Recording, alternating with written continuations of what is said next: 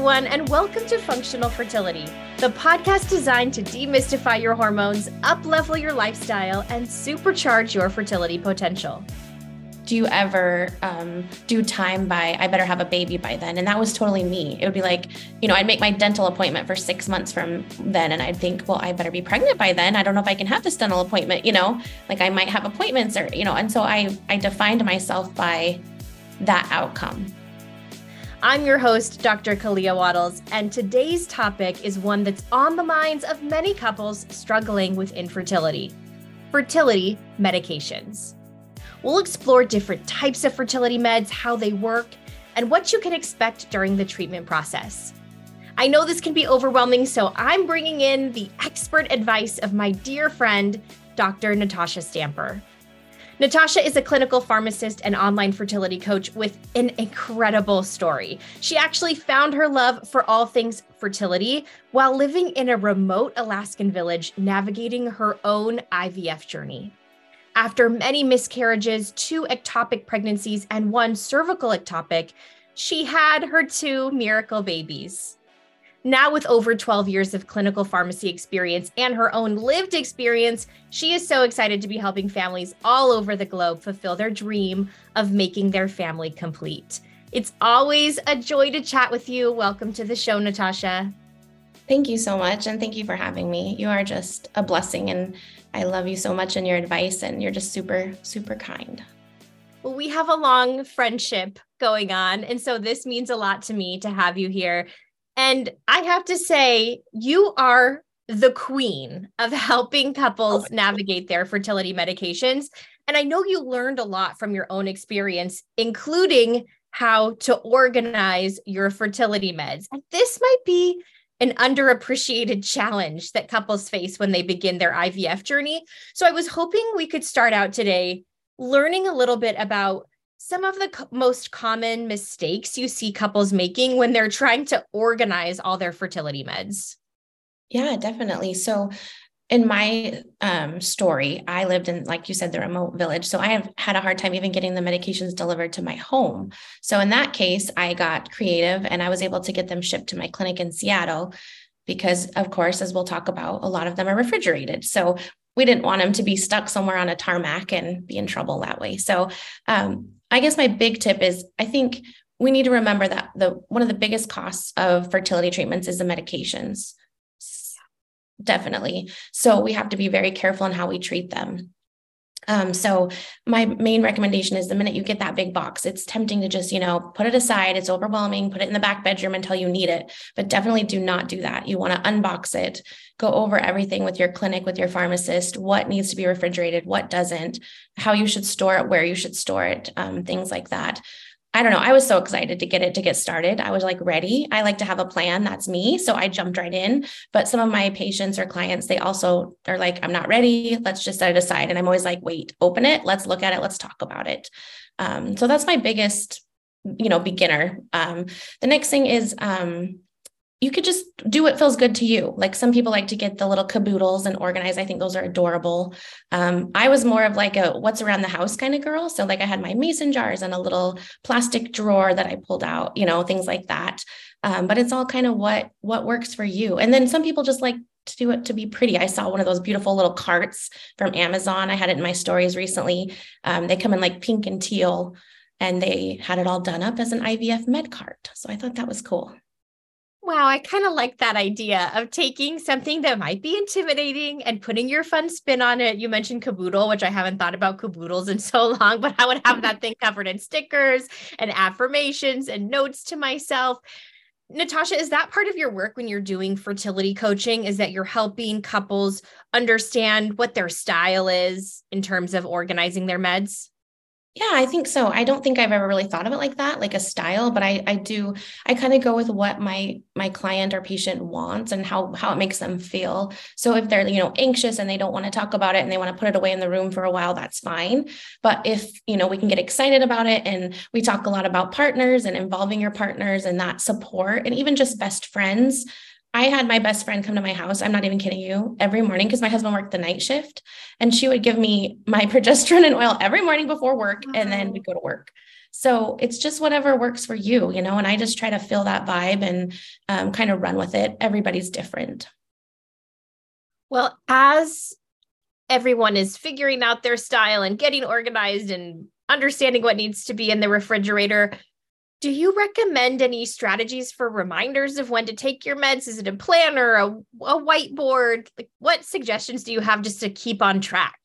Yeah, I love that. So we all carry one of these, a cell phone, right? So that's my biggest tip. Put it in your calendar, put it in your cell phone, set an alarm. Trigger shot, we can talk about later. You're going to set an alarm to set an alarm for that one. So there's some important ones that we'll talk about. But I do have some clients that like to just, they're visual, right? So they like to have a planner, or they like to have a calendar or a whiteboard. Personally, I did have a big calendar that I had on the fridge, and I would like check everything off because for me, it was like the next step. I'm such a planner and I like to be in control. And in IVF and fertility, we're not in control very often.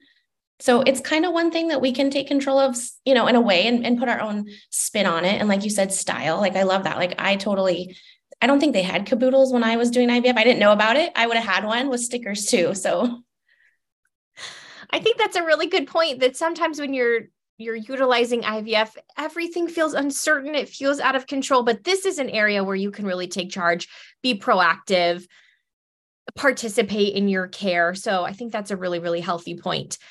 yeah. You mentioned the progesterone in oil. I have to say that was a real friend supporting friend moment, that your friend came over and did that for you. I get so many questions about this, and I can imagine you get even more, because we know that intramuscular progesterone, it can hurt. It is. And it's so important.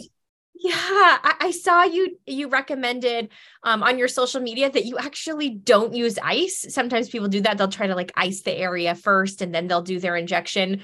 Can you tell us a little bit about why we shouldn't ice and what we might do instead to help make that injection more comfortable? Yeah. So going back to my patient or the person, if ice is your thing, that's totally fine. It's not going to make or break you. So I just want to put that out there first. It's whatever you feel comfortable with, but there is a little reason behind it that I like to explain to people. So progesterone in oil is compounded in oil. And another little thing that people don't always realize is sometimes it's peanut oil. So we have to watch out for peanut allergies. Not as much anymore because of that, but that's always something to think about. The biggest one I see these days is called ethyl oleate, and it's a thinner oil. So it actually uses a smaller gauge needle. Sorry. So that's kind of nice. But most patients that I see and we talk, it's usually sesame oil. So that's the case. But oil is viscous, so it's very thick. So when we warm it up, it helps thin it out. And actually, if our muscles are warm and relaxed, then it'll actually absorb the medication better and not hurt as much afterwards. So it will have a little pinch, and that's what the ice is for. But it also, in the end, can make you have a little bit more soreness and knots. And then it helps the medication kind of glide easier into your body, into your muscle, because this is an IM shot. So your progesterone and your trigger shot will be your intramuscular shots into the muscle. So I think I've heard you talk about that you can warm the oil even just by rolling it in your hands, and that'll kind of help with making it flow more freely through your needle. Yeah, definitely. I had a patient, she puts it on a little heating pad to warm it up. Someone puts it under their armpit, you know. I personally would stand by with a fireplace in Alaska, so I'd warm my little hiney up and okay, I'm ready. But I don't know why I never laid down for those shots. I always stood, and my husband always did it for me. And he loved to count and tease me. I guess it was our banter. It drove me crazy. I'm like, just do it. I don't care. But it's just whatever. Yeah, just whatever makes you comfortable. But yeah, I mean, you could put it in your bra if you wanted, just to warm it up a little bit. Yeah. And then maybe warming the area. I'm such a fan because I get neck pain all the time. I have those buckwheat heat wraps that you can warm up in the microwave. And I'm just imagining heating that up, putting it on your booty for a few minutes. Yes, definitely. They say moist too. Moist heat will help. I'm sure your patients say too, like those knots are painful. And that's another one of my good tips is to make sure you're rotating sites. So if you do the left little cheek, you do the right cheek next time. And then always look. And if you see a knot, don't ever inject into that knot. Try to stay away from that area. Yeah, great point. Sometimes I've heard the question of, well, after I do my injection, I want to rub the area. Is that okay to do? I think with progesterone oil, if it's warm and you're rubbing it, that might help absorb it a little better. I don't know if it's going to hurt. It might irritate it too. I guess it depends on the patient. But I always did that. I guess it was just like a psychological thing for me. Like it took the pain away, Yeah. if that makes sense. I always do that after B vitamin injections. It just feels good to, I don't know, It gets your distract the brain a little bit. Yeah. It's like when you're getting a pap smear and they're like, wiggle your toes because you're thinking of your toes and not. Yeah. Totally. We employ all of these tactics. On this topic, you're obviously, as a pharmacist, an expert in medications and how medications combine. Are there some over-the-counter medications that we should be avoiding during fertility treatment? Yeah. So when you're signing up and you're doing all this, your provider will usually give you a bunch of paperwork. So it's very important to go through all of that. And usually they talk about NSAIDs, which are non-steroidal anti-inflammatories. And so NSAIDs are like Aleve, ibuprofen, Motrin, naproxen, things like that. Actually, aspirin is considered an NSAID. However, a lot of patients, I did myself, my doctor put me on an aspirin when I was going through treatments because of some of my history. So it just depends that you may see that, and that is okay, aspirin. The reason behind this is that they don't want that. You don't want to interfere with the anti-inflammatory response because of when the egg ruptures from the follicle. It's a response, right? And so you don't want to stop that. And there's some studies that say that it could. There are more animal studies than clinical studies that say that NSAIDs can interfere with ovulation. But I think it's important. Always ask your provider, look at the paperwork. And for the most part, my patients have been told not to take like an NSAID like ibuprofen. And Tylenol is fine. So Tylenol is a good pain reliever. And then you also kind of want to watch out for antihistamines. So if you think of like Benadryl or cetirizine, Zyrtec, is another name, loratadine. I'm trying to say all the brands and generics, but what that is, if you think about it, what they do is they're anticholinergic. So that means they dry up everything. And we don't want the cervical mucus to be dried up if we're in some, maybe not so much IVF, but in other ways of conceiving or fertility treatments. And then also there is some studies that say that it can actually interfere with implantation. There's not a lot of strong data on that I could find. And maybe a little more probably on that than I do, but I just would definitely ask. And then of course, always like herbs. We've talked before, you and I, about garlic, which it's okay in food. Just be careful of like the heavy supplements. There's black cohosh, feverfew, St. John's wort, things like that are not good with fertility treatments. Yeah, I think what I usually tell people is just always check in with your doc on medications and herbs and supplements that you're taking, because sometimes, like you're saying, the anti-inflammatories, I think we villainize inflammation and we're like, let's suppress inflammation as much as possible. But ovulation, as you mentioned, is inherently a bit of an inflammatory process. And so there's a balance there, and we want to be careful with that balance. So I think that was really well said.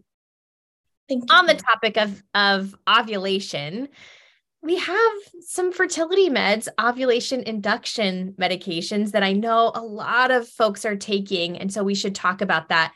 You have done some great information comparing two of the most, I would say the most common ovulation induction meds. That's Clomid and Femara.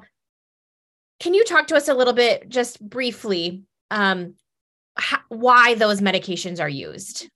Yeah, definitely. So a lot of different reasons. I personally used Femara. I had a thin uterine lining, so it helped fluff up my lining. So what those medications do, as you said, is they induce ovulation. They decrease estrogen in different ways. So Femara is an aromatase inhibitor. It inhibits the enzyme aromatase. And then Clomid works more on our brain to decrease estrogen.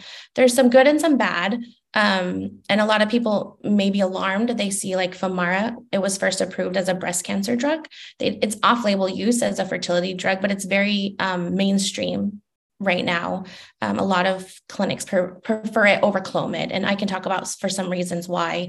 Clomid does, like I said, work on our brain. And so it can have some different side effects. So one is a thin uterine lining could be one of the side effects, or decreased cervical mucus. But Femara doesn't have that. And for me personally, I have a higher BMI, working on that.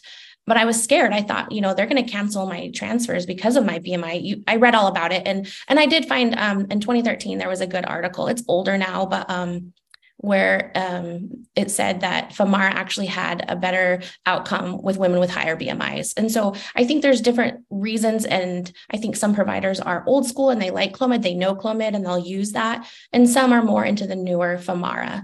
And I guess ultimately it comes down to what works for you, right? Totally. You mentioned that Clomid has some side effects, and sometimes I find that patients are going through treatment and they're actually kind of unaware of some of those side effects, whether they just didn't receive that education, or sometimes I feel like when you're in the fertility clinic and your doc is telling you, you're so overwhelmed, it's hard to even absorb all of that information. Can you just give us a little bit of a reminder of what some of those most common side effects of Clomid are? Yeah, definitely. So if you think about it, we're decreasing estrogen, right? So kind of think about what happens in menopause, like hot flashes, headaches, bloating, irritability, things like that. It's all very similar. And I felt like with Femara, I did notice some of those things. And I did feel very irritable. I only took it for cycle days 3 through 7. So I didn't take it for a long time, but I did notice the side effects. And a lot of my patients do. The bloating can be really bad. I always say, drink as much water as you can stand to help with that. And also a good tip is that in the evening, I guess it's important. I want to say first, make sure you talk to your doctor about when they want you to take it, because timing is everything with fertility treatments. But usually it's okay as long as you take it on the same day every day. So for me, I would take it at night. So I slept through some of the headache and I slept through some of the nausea, but I just had to make sure every night from days 3 through 7, I took it at the same time every night. The pro tips. I knew you would have some pro tips for us to manage all of this. So we've talked about there's Clomid, there's Femara, both induce ovulation in different ways. There are some side effects. I know that Femara, as you mentioned, might be preferable in some populations. Will you talk to us a little bit about, are there certain demographics for whom Femara seems to be the better option? Yeah. So I think mostly if you're having, it depends on what your circumstances are. Like if you're having problems with a thin uterine lining, I would definitely say Femara would be best, which was my problem. From some of the research, it is a little older that I always go back to for myself. It was the overweight thing. And also I think the side effects are less. I've noticed with some of the patients I've worked with, Clomid can be pretty rough. It lasts in our body for quite a long time. And so it can be rough on us, which Femara isn't easy by any means, but I've just noticed that the side effects don't tend to be as severe sometimes. Yeah. I've had pretty great success using Femara or letrozole, if that's how you know it, with my patients with PCOS. And I find that research seems to be supporting that. Is that something you've observed as well? Yeah, I definitely do. I think the research community is definitely leaning more towards Femara as a superior. Of course, if anything, there's articles on both. I mean, and I always like to see who's sponsoring those articles when I see those. But yeah. So it just comes down to a discussion with your doctor. Like, this is what, and I always tell patients, this is another little tip, is this was hard for me. Like, we're paying them, but it's hard to question them. But we're paying them, right? So we should be able to say, hey, I saw this, I heard this. What do you think of this? And ask, because some providers just like Clomid because that's what they know. Or some providers do Femara because they read the research, and it just depends on the provider. I think that's a great point, because oftentimes we have to be our advocate in the healthcare setting at large. And so being prepared to have this conversation with your doc and say, what about my history and my circumstances is making you want to initiate this specific treatment? That's totally fair to ask that in a clinical setting. And I think that that's a great way to advocate for the most specific care for your needs. Exactly. Yes.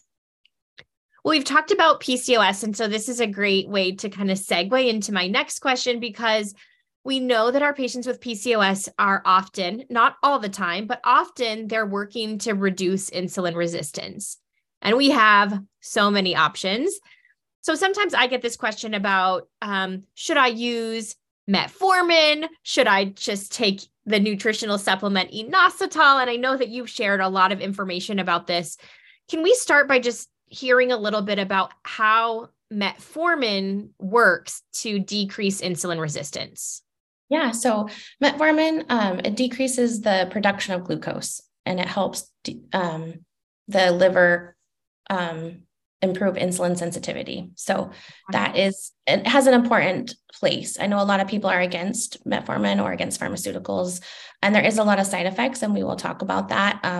But I think there's a lot of good data out there that they do help. And I think it's a lot of data we've seen over time, right? And so we know that it's pretty good data because they've been studying it for a very long time. So metformin is in a class they call a biguanide, and it's usually used for diabetes type 2. You don't have diabetes if you're taking it. Maybe you have PCOS, and that is just going to help the cells uptake the insulin better, basically. So I think a lot of people kind of get freaked out when they hear metformin because of it being associated with diabetes, and possibly they're pre-diabetic. Each patient's different. But we're living in a tsunami of people coming at us with diabetes soon, and so where I work in the native population, I see this a lot with just their genetic makeup, how they're made, and that they tend to have sometimes diabetes more or high blood pressure. So it's something that we talk about, quite often. And a lot of people don't like to start metformin. I feel like they think it's got a bad stigma, but it doesn't always, and it can help you. And like I said, I think the longevity is there with the studies to see that it can help the women with PCOS. To talk about inositol a little bit, it's interesting because they call it a pseudovitamin. It's known as vitamin B8, but it's not really a vitamin because if you're deficient in it, it's not going to hurt your body, right? And our body makes it naturally, and it's found in healthy foods too.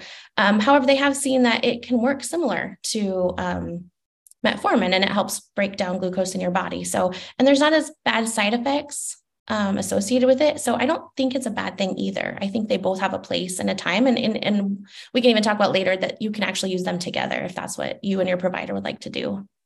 Yeah, you already knew that was my next question. So we'll just go there right now, that if you do choose to take metformin, which no shame in your game, you got to do what you got to do to support your health. And sometimes I have the conversation that maybe metformin is the most appropriate choice for us right now. That doesn't mean you need to be on metformin forever, but right. It's the best choice for us right now. So I think you already kind of mentioned, if you do decide to take metformin, maybe you want to take inositol as well, because it's an insulin sensitizer, but it also has great antioxidant properties. It can help us sleep. It can help us relax. It's an anxiolytic. So it sounds like it's safe to take those two together. Yes, it is. And some of the studies I've seen, they don't really say there's a difference. Like even comparing the two, I guess it goes back and forth. It's really unclear. And maybe you have a little better insight than I do. If one being superior over the other. But in the end, I think anything that you could take that's a natural occurring supplement that's not going to give you side effects that may help you would be probably worth it. I actually took it myself for quite a few months, and I noticed like less sugar cravings. I felt better. I had a little more energy. I didn't love mixing it up and drinking it. That was kind of rough for me, but I feel like it helped. And I think it would be worth a shot, and definitely talking to your provider about. Yeah, there is some great research comparing inositol to metformin, and it does seem like they are comparable in a lot of ways. I think where inositol isn't quite there yet is what you mentioned, this long history of research supporting metformin's efficacy. So I'm certainly seeing a lot of benefit with inositol. I was recently at a fertility conference that this was reproductive endocrinologists. It was a, fairly conventional setting. And they were even saying inositol is an excellent option to address insulin resistance. And so I was really encouraged to see that.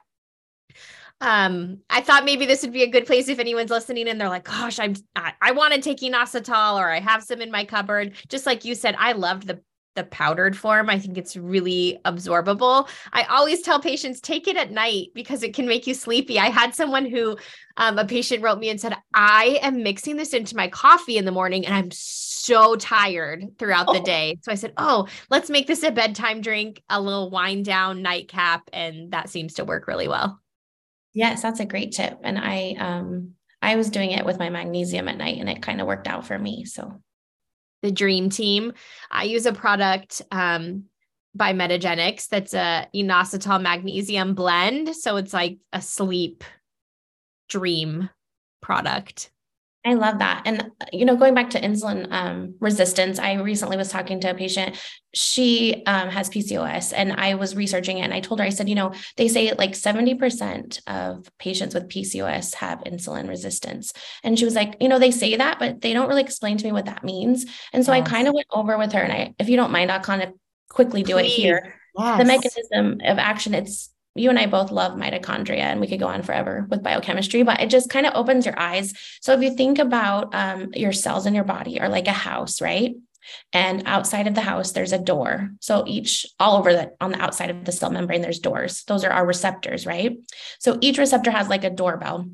So anytime that we eat food, it's going to bring carbohydrate or glucose into our body, right? And so that glucose needs to go into the cell and be broken down. So how does that work? So the more we eat, the glucose and insulin is raised. It rings the doorbell, and inside the cell, it calls for insulin, right? So once insulin comes, it's the key, and it can unlock the door. So when you're insulin resistant, your insulin's not able to come unlock the door as well. And I was reading about it. Somebody was saying that they think women with PCOS, their doorbells aren't working. So those receptors or those signals aren't going out saying, come here and unlock the door. And that just made so much sense. And she was like, thank you for explaining that to me. No one really has. So it's just interesting to me how it's so interconnected, but like one little signal can just stop a whole cascade of events. Absolutely. Thank you for saying that, because I think that model is so approachable, and it really helps us to conceptualize what's happening in insulin resistance. And we could probably do a whole follow-up episode on nutritional strategies, supplements, lifestyle strategies to support insulin resistance. It's a huge, really important topic. But I think our takeaway here is that we have options, and that we want to release any stigma about whatever option seems best for you in this moment. Yes. Before we move on from this topic, I know you mentioned that metformin has some side effects. And so I wanted to make sure I came back to that before I forgot. Will you tell us some of those most common side effects as we're making decisions about what therapy is best? Yeah, definitely. So the biggest one I always talk to patients about is unfortunately stomach problems like diarrhea, flatulence, just an upset tummy in general. It can make you very angry. And especially depending on what foods you eat. Like if you're going to eat a fatty chicken nugget from somewhere, it may cause some more diarrhea. So you just kind of have to be aware of that. Some tips are metformin comes in two formulations. So immediate release, or they call it IR, or ER, which is extended release. So it's slowly released throughout the day in your body. And it's usually once a day if it's extended release. They've noticed there's less side effects with extended release. So I like to tell patients, ask your provider, say, can I be started on the extended release? Or if you start the IR, you could take it, break it even in half if it's giving you tummy trouble, and take half in the morning and half at night. The ER, you can't always split. So make sure to ask your provider about that. And then a little tip, I don't know how often it happens anymore, but I remember always in pharmacy school, we were taught, they call them ghost tablets. I don't know if you've heard of this, but sometimes when you go to the bathroom, the shell of the metformin ER, you'll see it in the toilet. And it freaks people out. So I like to I don't think they formulate them like that as much anymore, but that was always a tip that interested me. I was like, I never thought about that. So something to think about, but I definitely would recommend extended release. It has less of the tummy troubles, and you can even maybe take it, like I said before, at bedtime, but you always want to take it with food. Always take with food. Okay. These are the exact pro tips we were looking for. This is such good advice. As we're getting all of your insights, we're headed into summer. And last year, you shared some awesome information about traveling with your fertility medications. And I think this might come up as people are heading out on their summer vacations and kids are out of school. Will you tell us some of these, again, pro tips for traveling with fertility meds? Yeah. So, and as we talked before, I lived in Alaska, and where I lived, you couldn't drive, you would just fly. So I became pretty good flying between Bethel to Anchorage to Seattle to do my treatments. My main tip is always make sure that you carry on your medication with you. Don't ever put it in your checked luggage, because you don't know what's going to happen, how they're going to handle it.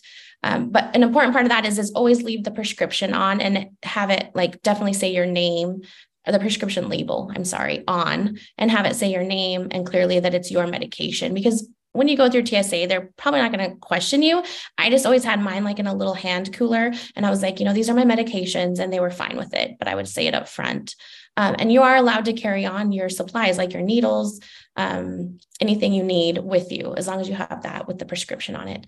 Another good tip I feel like that I found is I would always look at the airport maps before I would go there to find like the bathrooms, because my progesterone, my husband would give the shot for me. And it's kind of uncomfortable in a stall, like giving yourself a shot. So the family bathrooms were nicer. I felt like it was more private. So I would look ahead on the maps and kind of see like, I'm in this terminal, where's a family bathroom that I could look for ahead of time. This is really good advice. So you would get a little cooler, and that's how you would bring your refrigerated products with you while you traveled. Yeah, like a little hand cooler. And I mean, it could be anything, even just like a little bag with a little ice pack in it that you put in like a Ziploc baggie if you need to. Because usually, you're traveling, it's not going to be, it might be all day, or if you're traveling internationally, that would be a longer flight. But yeah. I'm just thinking how that I could imagine some challenges in the timing of your medication if you're on these really long flights, that you might need to remember to take your meds, or maybe even do an injection on an airplane. Yeah, that would be tough. The sharps container, you could carry your own sharps container, I guess. But I'd have to remember in the little bathrooms if they're sharps containers. I don't remember. That would be a lot to work with. Yeah, but definitely. I think this is good. Stay organized, have your cooler, and really look at time. Like if you're on a schedule, look at how long your flight's going to be and make sure that that's going to work out for your whatever you need to do. And if you're traveling internationally and there's a big time difference, definitely contact your clinic and talk to them about that so they can make sure the timing is just right. Oh, wow. Yes, that's actually so good to think about. Okay, well, I think everyone's feeling more prepared to travel with their fertility meds after they've heard that you've done it. You made it work and it was possible. Mm-hmm. Going back to the beginning of our episode, you talked about how some of the meds you might be taking have these side effects. And when we hear it's like mood changes and bloating and maybe breast tenderness, and it's a lot of things that feel like pregnancy, early pregnancy, which I think can be a little bit challenging from a mental, emotional, spiritual perspective when you're going through fertility treatment. You and I have talked about how excruciating that 2-week wait can be. So that time, after you ovulate until your next period starts, what are some of your suggestions for making the dreaded 2-week wait a little less stressful? I love this question. And it's so hard for me to even do it to myself. But my number one thing is to be kind and really promote self-love, because you're going through a lot. And I think I try to communicate with my husband a lot. So communicate with your partner and say, I need these 2 weeks that maybe I'm not going to be doing the dishes every day. Maybe I'm just going to be scared and watch Netflix to get my mind off things. That's what I did. I would actually in my mind, like teleport myself, like visually, okay, I'm going to get to the 9th of February or whatever the date was. Because I really messed with my head I had a lot of 2-week waits, I think. And, actually waiting after my cervical ectopic was even worse, waiting for the HCG to come down. Not worse, I guess different, but still really excruciating. And I just tried to stay busy, do things with friends. Although after my embryo transfers, I was afraid to move, which is silly, but yes. So I think just be kind and then communicate your feelings to your family and your partner, just to kind of give yourself some grace. Yeah, I think you're right that the more 2-week waits you have, it can get pretty anxiety producing and pretty excruciating. I know for myself, I really had to try and not be what I lovingly call a symptom spotter. Yes. It was really natural to me, to every little twinge, every little symptom, I was like, it's a sign. And when you do that over and over, and then it doesn't actually work, I think it can be really hard on your nervous system. So I always say, especially if you're on meds or you're hyper aware, it's really easy to turn everything into a pregnancy symptom. So just like you said, call upon all the self-care modalities, really do radical self-love and get through those 2 weeks and try not to spot every symptom. Yes. And that reminds me when you said that, my husband actually turned our Wi-Fi off and I couldn't Google because I was the worst. Like I would hide upstairs and it was cold. We couldn't even go outside. It was like -50. I don't know. And so we just sit in our house on the weekends and I just Google and I'd come down. I'd be like, I think I have this. I think it's that. And maybe this. And he'd be like, you need to stop. So we turned off the Wi-Fi for a while, unplugged. Yeah. Well, you got to do what you got to do. And especially with the availability of all of the fertility forums, it's so easy to go on and Google like 9 days past ovulation or 9 days past transfer symptoms and read about what everyone else is experiencing and then make all these comparisons. Yeah. And that is the worst. I always say Instagram, I did not have in my day because I was like 2014 when I was going through most of my fertility treatments, which is a blessing and a curse because I wanted to find someone else that had at the time it was my cervical ectopic. I wanted to say, you had this, did you have a baby after? Would this be okay? But I think also you compare yourself to others and that can be hard too because everyone's journey is so different. Absolutely. I know that you've learned so much through your own IVF journey and then as a clinical pharmacist helping so many couples through their own fertility journeys. I'm hoping that we can kind of go back in time, if you would, and visualize what you would tell yourself at the beginning of your IVF journey, knowing everything that you know now. I actually have been thinking about this a lot lately because I did a little reel recently about what I would tell myself. And I think the biggest thing is worrying won't change anything, which is so hard to say and so hard to do. But I wasted so much energy worrying and fretting and catastrophizing. And that was hard. And it is hard. And I think I just being open-minded that there's other ways to build families. At the time, I wasn't against it. I just was like, oh no, I had felt something was wrong with me and I had to right that wrong. I was really hard on myself. And so I would just be more kind to myself too, probably. Because yeah, I was really, really, really hard on myself. It is a tough time. And you reminded me with the worrying, I'm a chronic worrier myself. And I saw a quote recently that said, worrying is like putting a down payment on an outcome that hasn't happened yet.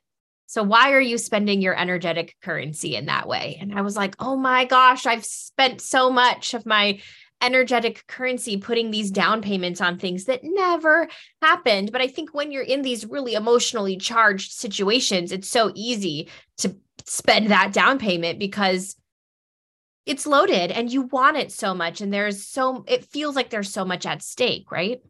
Right. And it's in your face so much. I think you look at your best friend and she just has another baby and another. And someone put something on Instagram, like, do you ever do time by, I better have a baby by then? And that was totally me. It would be like, I'd make my dental appointment for 6 months from then. And I'd think, well, I better be pregnant by then. I don't know if I can have this dental appointment, like I might have appointments or, and so I defined myself by that outcome, which isn't great, but I think I was so consumed with it that I couldn't think anywhere else. Yeah, absolutely. I've heard the fertility journey described as living 2 weeks at a time, 2 weeks to ovulation, 2 weeks to getting my period again. And it's just like this 2-week cycle over and over and over until something happens. And that's excruciating. Yeah. And for me, I lost a lot of friends, I think, because I couldn't nurture those relationships. And luckily my husband was amazing. And I mean, it was hard. It wasn't perfect. We struggled and he put me into counseling and then I brought him with me, but that really helped. And I kind of had to come to the realization that I'm okay if I don't get to have a baby. I never was okay. I told the therapist I was okay. Let's be honest, but I tried very hard to tell myself that. Hearing your story and everything that you've experienced, I'm really deeply understanding why you have this great commitment to building community and supporting women and utilizing all of your skills and your experience to really support couples through this journey, because you really gained this, I think, emotional fortitude through this whole process. And now you're passing that on to others who clearly really need that support and partnership and nourishment. So I wanted to open up the floor. I know you have a number of virtual offerings where couples can go and get this support. Will you tell us a little bit about what you have going on? Yeah, so I have a new IVF planner that I'm finishing up. I'm going to offer that to patients at not a high cost, but a little something. And I actually have a 2-week wait section in there. So I love that you were asking me about that. And I think, pretty awesome medication trackers. I have one in my link in bio that you can download. I made it a long time ago, so I've updated it, and I think it's much better because I learned Canva much better. So I think it's good. So if you're interested in that, I'm going to be putting the new med tracker in the next couple of weeks. But that's a free download. Basically, just exchange your email for that if that's something that you're interested in. It's a medication tracker. And I also, this summer, I'm hoping to launch I'm calling it Medication Fertility Academy. So it'll be a course where we actually take a trip with, what to ask your clinic before, how to order meds, where can I find discounts? And then once you receive your medications, how to organize. And then at the end, going on over, exactly what is this medication? What's it going to do to my body? How do I use it? So I feel like it's going to be a really good in-depth course, but it can be at your own pace.